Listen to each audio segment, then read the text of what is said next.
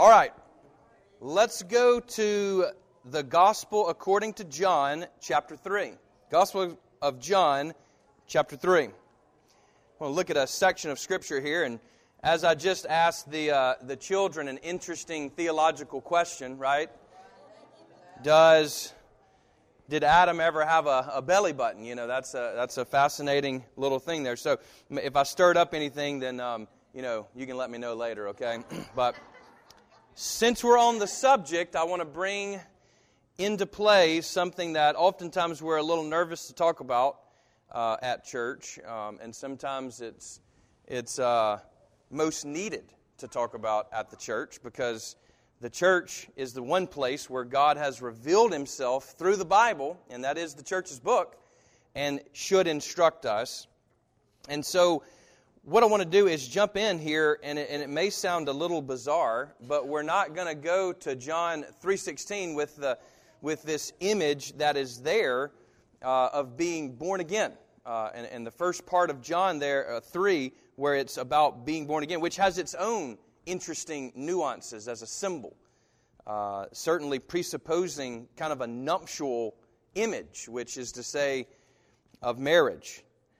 And notice here, however, let's drop on down where we're introduced to John again, which we've been, if you've noticed the lectionary readings recently, there's a lot to do with John the Baptist. Not the gospel writer here, that was John the Beloved, but John the Baptist. And here he reintroduces John the Baptist because he's already talked about him in chapter 1. And John was trying to say, look, this is not the Christ. Because John the Baptist's ministry was so powerful. It was so on fire. And yet, notice these words here as found in John 3, and then drop down to 25. Now, a discussion arose between some of John's disciples and a Jew over purification. And they came to John and said to him, Rabbi, he who was with you across the Jordan, to whom you bore witness, look, he is baptizing, and all are going to him. John answered, that is John the Baptist, a person cannot receive even one thing unless it is given him from heaven. Boy, that's one to keep in the pocket right there. That's one to hide away in our heart, isn't it? A person cannot even receive one thing. That means everything in your life. It's His. Notice John answered, you yourselves bear me witness that I said, I am not Messiah. Christ means Messiah, anointed one. But I have been sent before Him. The one who has the bride is the bridegroom. The friend of the bridegroom, who stands and hears him, rejoices greatly at the bridegroom's voice. Therefore, this joy of mine is now complete. He must increase, but I must decrease. Let us pray. Jesus, we thank You for Your word, and how powerful and how strong and how inerrant and infallible is Your word. Not one term in the Bible is out of order, O God. We may not understand it all, and we don't. But Lord, today help us by the power of Your Holy Spirit understand what it is that You would have said to us today. We pray in Your powerful name, Jesus. Amen. Let me ask you a question now, along the lines of which I asked the children a moment ago. Does God care about sex? Well, I think we have to say yes, because He made two sexes. Oftentimes we jump immediately to the act, but we must not overlook the person. For God in the beginning created Adam and Eve. Male and female, He created them in His image, after His likeness. So, truly, sex, that is to say, male and female, is a design of God. And it's a binary design. There's no in between. There's no third component. There's no man-made thing here. It is male and female. He created them in His image. The Bible knows nothing outside of those two sexes. And that's important for us. It goes without saying for some of us, but it must be said today. For many are confused on the subject, and the Bible doesn't confuse us. It is the author of truth and not of confusion. Confusion comes from the enemy, the Satan.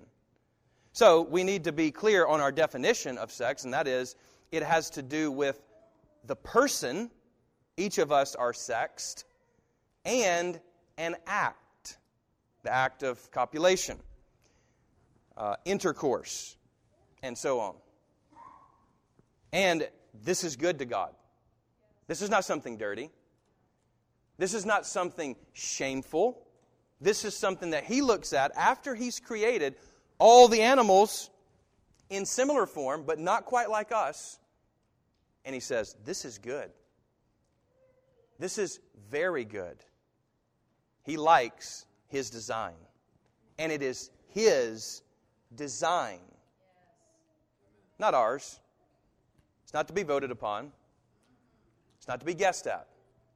It's to be believed. It's to be lived. Our biological fulfillment, even, is found sex-wise in another. And of course, this is seen in the act itself. And it's a beautiful thing that God loves, because guess what? He designed it.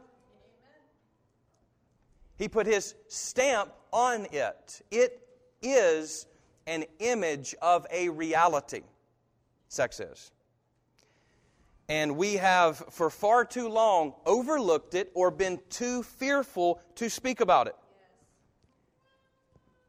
It is holy. It is only to be enjoyed in marriage. The marriage of, as in the beginning, male and female. Well, even in the Godhead, so to speak, we get this Trinity in unity. There is a unity within God that is not numerically one, but rather three persons. When the scripture in the Shema, Deuteronomy 6, which Jesus would have quoted every day because every good Jew quotes Deuteronomy 6, and that is, "Hear, O Israel." That term "hear" is Shema. So when you say Shema, which is what that section is called, you're actually saying a Hebrew word. So just say Shema. All right, now you know Hebrew. At least one little small bit of it, right? If you didn't learn anything else, then you learn that. Shema means hear. Hear, O Israel, the Lord our God, the Lord is one. And you shall worship the Lord your God, right? And so on and so on. And then teach it to your children, and there's a whole section there. They would have said it every day, they would have quoted it every day. And the beautiful thing is this. That term one is not numerical one. Instead, it's a different term. There is a term for that. But this is a different one that means a oneness. And truly, one cannot have a oneness without multiplicity. A singularity cannot be a oneness. But when a team gets together, like maybe your favorite team, and they say, let's go out here and win today, let us be one, right? The Army used to have a slogan that was an army of one. That doesn't mean there's one person in the Army. At least I hope not. If that's what they were wanting, I don't think I'd have voted for that one. No, it means a oneness. And what does the Scripture say about the two? They shall become one flesh. The two shall become one. What does that point to? God Himself, who Father, Son, and Holy Spirit are one God. There are not multiple gods. There are not three gods. There is one God, Trinity in unity. Three persons, one God in three persons, three distinct persons. Notice, even our discussions about equality and sameness, which, again, have flared up in our own culture because of misunderstanding and confusion, can only be understood by looking at the very nature of God Himself, who is three distinct persons and yet one. Notice, not the same and yet equal. Equally God. Now, next week, you're going to see in the Nicene Creed, it's going to be very clear about that threeness and that oneness. Not that our own creed that we often always say, which is the Apostles' Creed, isn't, but it gets even clearer because we need that kind of clarity. Jesus says the Father and I are one. And yet, He makes a distinguishment, doesn't He, in the garden when He says, not my will, but thine. Two wills. And the church argued about that whole two-will thing because there's also two natures in Christ. There's the human nature and the divine nature, and they too are one. For those nerds out there, it's called the hypostatic union. How you like that? Hypostasis means persons. Ousia in Greek means being. Three persons, one being. There's only one being known as God, and He exists as three persons. And yet the three persons are not the same. The Father does not take on flesh in the incarnation. The Father is not sent at Pentecost. Instead, the Father is the sender. He is the source of all of life. The Son is begotten of the Father. The Spirit proceeds from the Father. And this is all language in John. Every bit of this language is in John. The early fathers, theologically, leaned heavily upon this one gospel that we've opened up this morning. This, if you will, can that we've opened up. And it's a deep can. It's one that is meant to swallow us whole. It's meant to consume us and bring us to the end of human reason. Why? Because we are not saved by reason alone. It is not about understanding all the things of God that get you to heaven. You can understand the things of God better than the preacher, better than the theologian, better than any scholar that's ever lived, and yet if you do not know Christ, if you do not have the Holy Spirit living in you, think of this language we're even using now, then you are not a Christian, friend. It is not about what's up here. It's about who is in us. At least according to the one who came to save us.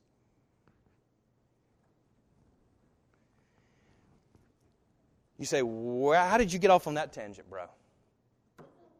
Well, sis, here's how.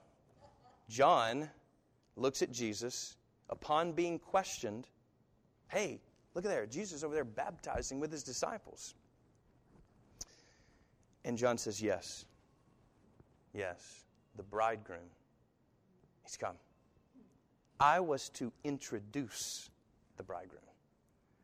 I was yet his best man. But if you've ever been to a wedding, the best man does not take front and center. Do they not stand off to the side? Now, for preparation reasons, they're the ones who are supposed to make sure the dude shows up. You know what I mean? It's like that's your one, if you don't know what a best man does, that's the one thing he's got to do is make sure no matter what you did the night before or whatever, he shows up. That's your job. And guess what? He shows up. It's been a long night, roughly 400 years since anyone has heard from a prophet. And now John the Baptist, this flame of fire in his camel's hair, eating wild locusts, living in the desert, an ascetic life. Certainly a life of celibacy and not one of marriage. He is the one who will prepare and announce the bridegroom. We must not overlook this term here because it's quite important to John, it seems, in the text, isn't it? Notice his language here. Go back to the text. You've heard me, he says in 27. No, it is 28. You yourselves bear me witness that I am not the Christ, but I have been sent before Him. The one who has the bride is the bridegroom. Now, we know who the bride is. It's Israel. You say, how do you know that? Because, well, the New Testament hasn't been written yet.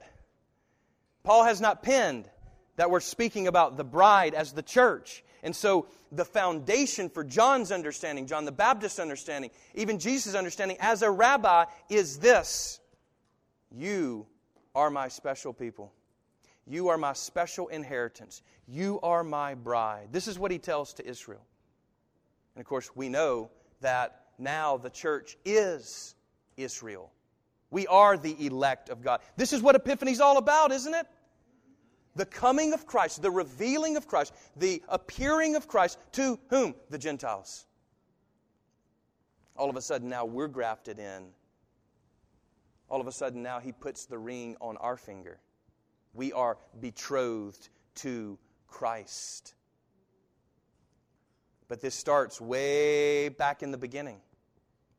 This starts with the image and foundation of marriage. What we call, and every time I do a wedding, holy matrimony. Why is it holy? Because God Himself has ordained it. God Himself created it in the beginning, and all the way to the end, to Revelation, we find it protected with laws. A lot of don't do these in the Old Testament because we're in our infancy. That's why. It's just like if you have any little kids around, you're going to say no more than yes. Dad, can I put the fork in the electrical outlet? No. Can I gnaw on the bottom of your shoe? No. Can I run out in the street? No. No. No. Sometimes I feel like with our little ones, that's all I ever say is no. I even get tired of it. But why do I? Because I'm protecting something beautiful. That's why. Dad knows best. And our Father in heaven, when He says no to something, He knows best. It doesn't matter if we don't understand it. I think that's worth repeating. It doesn't matter if we don't understand it. If He says no, it's no. It's not for us. You can have it out with Him when you get up there.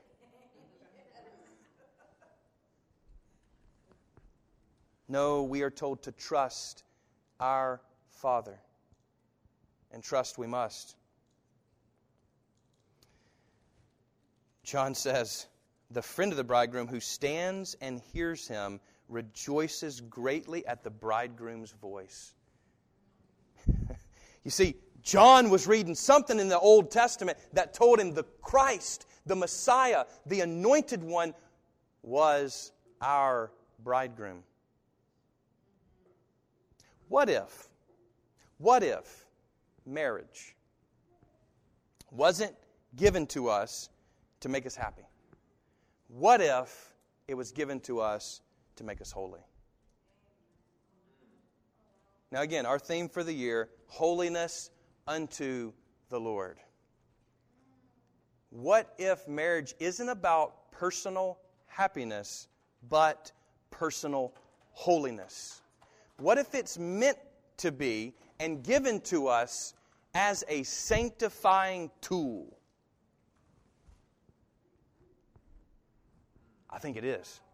I think it is. And I think that it glorifies God when we have a holy matrimony. Matter of fact, I know it does. Yes. Jesus Himself attended a wedding. Jesus did a lot of stuff, right? Like he had to go to the bathroom. He had to stop and eat somewhere. I'm sure he had to fill up the camel, and these sorts of things as he traveled. He had to buy shoes and all this stuff, just like you do. We don't have any of that in the text. There's not a bit of that in the text. But we get one moment where he cuts loose, where he's going to some fun event.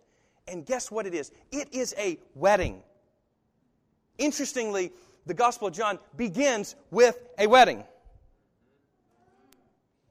His first miracle is at a wedding. He amplifies marriage to its highest zenith as he attends the ceremony. Because that wedding that he attended was pointing to him. Now trust me, You look at our marriage, you look at your marriage probably, you may not feel like you're pointing to God. But you are, friend. You are. You may not think that you're a light to the nations. But if you are a Christian, have the light of Christ in you, you are. You are, and you're called to be, and you are meant to be. And I believe this is why marriage is protected in the Bible and uplifted throughout the Bible, is because it points to God Himself. It points to the kind of relationship God wants with us. You see, because theologically speaking, symbolically speaking, we are all the female in this relationship. And we've been betrothed to the bridegroom. For Christ, as John recognized this very day, and we recognize this day by faith, He is the bridegroom and He has gone. You say, man, that can't be good. No. You're missing. In Judaism, what we know about their marriage ceremonies is the husband. Just like with, remember how when they were betrothed, he was going to formally let her go, and you're like, I thought they were just engaged. You can just break that off by throwing the ring back, It wasn't like that in Judaism. When you were betrothed to someone, when you were engaged, that was practically the marriage without the event. And it was the big event. It was the one thing that makes us one in union, and by the byproduct of which is another. So it's the one area in all the world where we can help God create new things today. It's not by taking, pigskin, so to speak, which really is not pigskin anymore, leather, and they make a football. No, you're just using God's materials. No, when two become one flesh, the natural result of which is another. Another. New life. Not something that has been in existence before. Blakely was not in existence before. She wasn't some spirit baby in the spiritual world.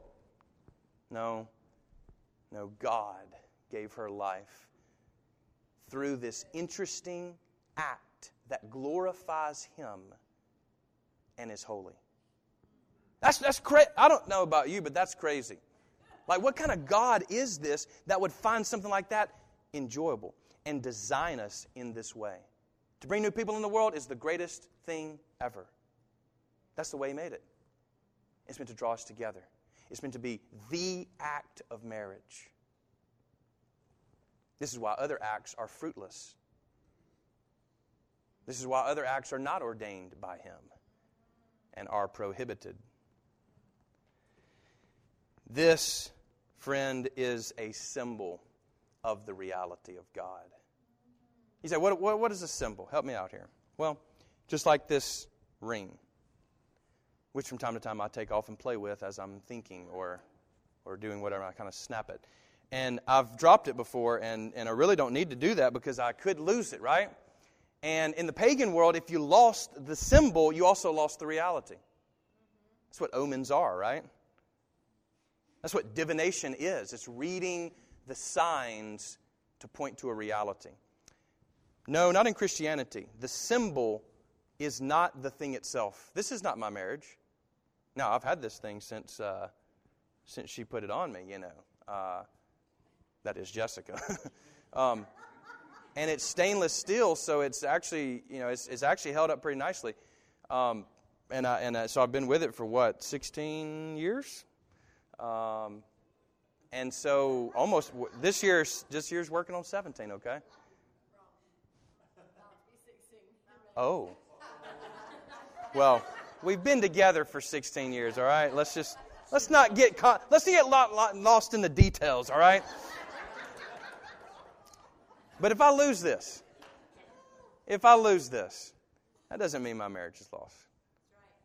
Now, if I put a Fruit Loop on, or if I was able to get a Lifesaver on that was a gummy, does that really, it probably doesn't symbolize as powerfully if I have some straight line. That doesn't, because the circle means unity, It means forever. There's no, where's the beginning of this? My point is this. Why are we so caught up in the church? And why do we have to be particular about water and bread and fruit of the vine? It's because the symbol does matter. It does matter. It can communicate the wrong thing. If we have Coke and pizza, that communicates the wrong thing. And it is, trust me, this has been argued in the church, so it's not like, no, it can argue. What am I saying? I'm saying this. When we are unholy in matrimony, it sends the wrong signal to the world. We are to be the living icons, the images, the symbols of Christ and what He wants to be with us as people. This is why divorce is something that breaks God's heart. And it should break our heart. And look, it happens. It's a part of our world. It was part of Jesus' world. You know what's really beautiful is this. Even within divorce, and there's a Greek term here, porneia.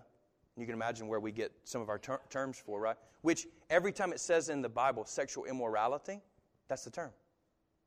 Porneia. That's the term. It's anything outside of the union of husband and wife in marriage. I mean, it's just really simple. That's really simple. Anything outside of that doesn't glorify God. So when we pick on this sin, or we pick on that sin, or those people, listen, it's anything outside of that one thing. That's the image that points directly to the heart of what God is doing with humanity. There is a marriage here, not just of Adam and Eve, you see, in the beginning. There's a marriage of humanity and deity. There's a coming together of God and humanity. And there was a divorce in chapter 3 of Genesis.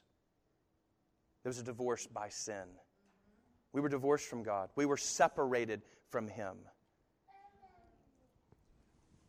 And you know what's really neat? In John, and this is crazy. In John, you have this marital image flourishing throughout. This image that is attached with water and blood all the way throughout the book.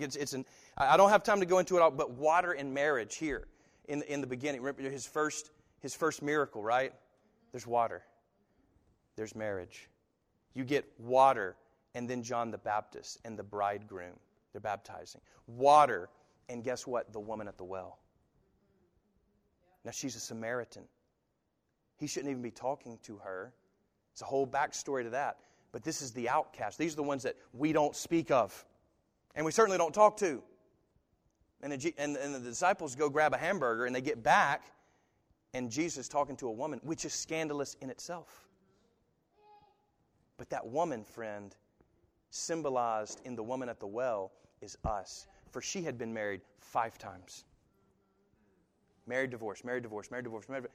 And now she's living with someone that isn't her husband in actual adultery right there with Jesus at the well. Now, there's another little backstory here, too. There's a bit of background that we often miss that shouldn't be missed, and it wouldn't have been missed for a Jew, and that is there's a lot of meetings at the well where boy meets girl in the Old Testament.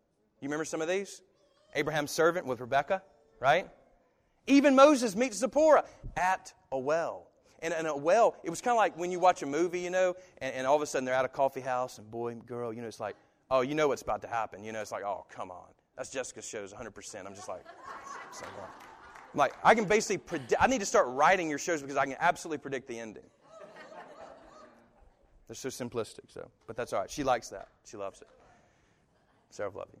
But, no, here, we get a woman at a well, and the Jews thinking, and now Jesus. And she's unfit for marriage. And yet, he says, give me some water. I can give you water, by the way, where you won't ever have to come here again. What's he saying? What's he saying to us? He's saying, look, you guys out here, we have all been married to many things, married to things in this world, and divorced and hurt and split apart and broken up. And He wants to sit with us and call us to be in Him. To find our true love in Him. For He is our bridegroom. John is picking up on this as it flourishes through the text. You get also water at the cross. Blood and water flowed. Water and Mary Magdalene as she weeps in the garden post-resurrection. And what happens there? I think there's a marital hint there, at least, and that is she goes to hug him and he says, no, not yet. But be overjoyed with this idea. That is, your father, my Father, is now your Father. What has happened? A coming together of family. That's what's happened. My Father is now your Father. That is a powerful statement. I mean, this gospel is rich with nuptial imagery. Why? Because it points to God Himself. And get this, because this is crazy. Your marriage points to something. Your marriage points to something. And even if you're single, your celibacy points to right-ordered sexuality. Just as Paul was. Just as Jesus was. We don't downplay singleness, or else we'd have to downplay Christ Himself. God forbid. You see, God does care about sex. Both the person, that's you, and the act. And we could say a lot more. But here's the good news. He's gone. You say, how in the world is that good news? Well, friend, the husband, the one who was betrothed, the man, he would go away to prepare a place for his bride. They didn't have cell phones back then. They weren't texting each other, hey, I can't wait for that big day. He just left. There's really no communication. And what he would do is in a Jewish house, they had a lot of rooms. They would just add on a room. You'd actually live, right there at the house. And for the first year, you'd live right there before you ever went out on your own. And the first year, you didn't have to work. I mean, it was a great setup, really. You just focused on your marriage and all that good. We can get further into how all that happened. But even the act itself, by the way, everybody would gather around and wait. That's the way it happened. Because it was this momentous, holy thing. And the world is the one who has shamed us with it and done nasty things and put it all over and done all this junk in our phones and on our screens and to our kids. And I'm mad about it. Because my children are going to be affected by pornea of this world. Sexual immorality. But friend, there's something we can do about it because Jesus is gone to prepare, guess what, a place for us. You mean that's really what he's talking about. I have many rooms in my Father's house, and one of them has your name on it because I'm betrothed to you. Have me, Lord Jesus. Have me, Lord Jesus. Would you have me? And he says, yes, I would have you. And I'll also clean you up. I'll clean you up. I'll prepare you. Dr. Oswalt, one of my Old Testament professors at Wesley Biblical Seminary, he always used this story that he came up with that I think is helpful. He said a king was, looking for a bride for his son. And they sent people all throughout the kingdom, and the prince is riding around, the son is riding around, and he sees this, beat up, homey-looking lady just on the side of the road, all dirty, clothes, nothing fancy at all. All these princesses had come, and he said, no. And he chooses her. And he goes, stop the train here. Stop the train. It's her. You're like, sir. It's her. Well, let's bring her back and get her cleaned up and everything. So they were in preparation for the wedding. And, of course, being in the position that his father was, he had all resources for, I don't know what you call all that stuff, all that skincare stuff. I don't really use it. But Jessica uses a lot of different things. People are always trying to sell her stuff, and And I'm sure they had all that. Whatever it is that's out there. I can't even think of what I'm trying to think of. Rodan, something in Fields. And all kind of, makeup and all this. They had all that. And so they come back in, and they're like, hey, are you ready for the, wedding? And she still looks the same, still in her dirty rags, still in her dirty clothes. And she says to them, he found me like this. He can continue to love me like this. What a shame. What a shame. When at our disposal, he has all the gifts of the kingdom. And we would be so prideful as to say, well, if he loves me, then he can love me the way I am right now forever. God forbid. No. He wants to clean us up, and he can. He wants to make us into something beautiful. It's great that he's rescued us from the street, but let's not continue to live on the street when the king's table is available to us. He's gone, and that's good news because we're betrothed to him. Let us not be like the 10 virgins, where 5 of them were foolish, but instead like the other 5 who were wise. Let's keep our oil plenteous so that our lamp won't go out. It may be a long wait, friend, but he's worth it. He is worth it. It'll be worth it in the end. Maybe we, like Sarah, are barren. Guess what? He comes to bring life. He comes to bring life if we live in him, John 15. All that in him language is replete through 13 through 17. Heaven, friend, has come down. Sometimes our orientation is wrong in the sense that we think we're climbing to get to him. No. He's come down and heaven is bearing down on us. The time is late. He is on his way. He'll bust open the sky any moment. We don't know.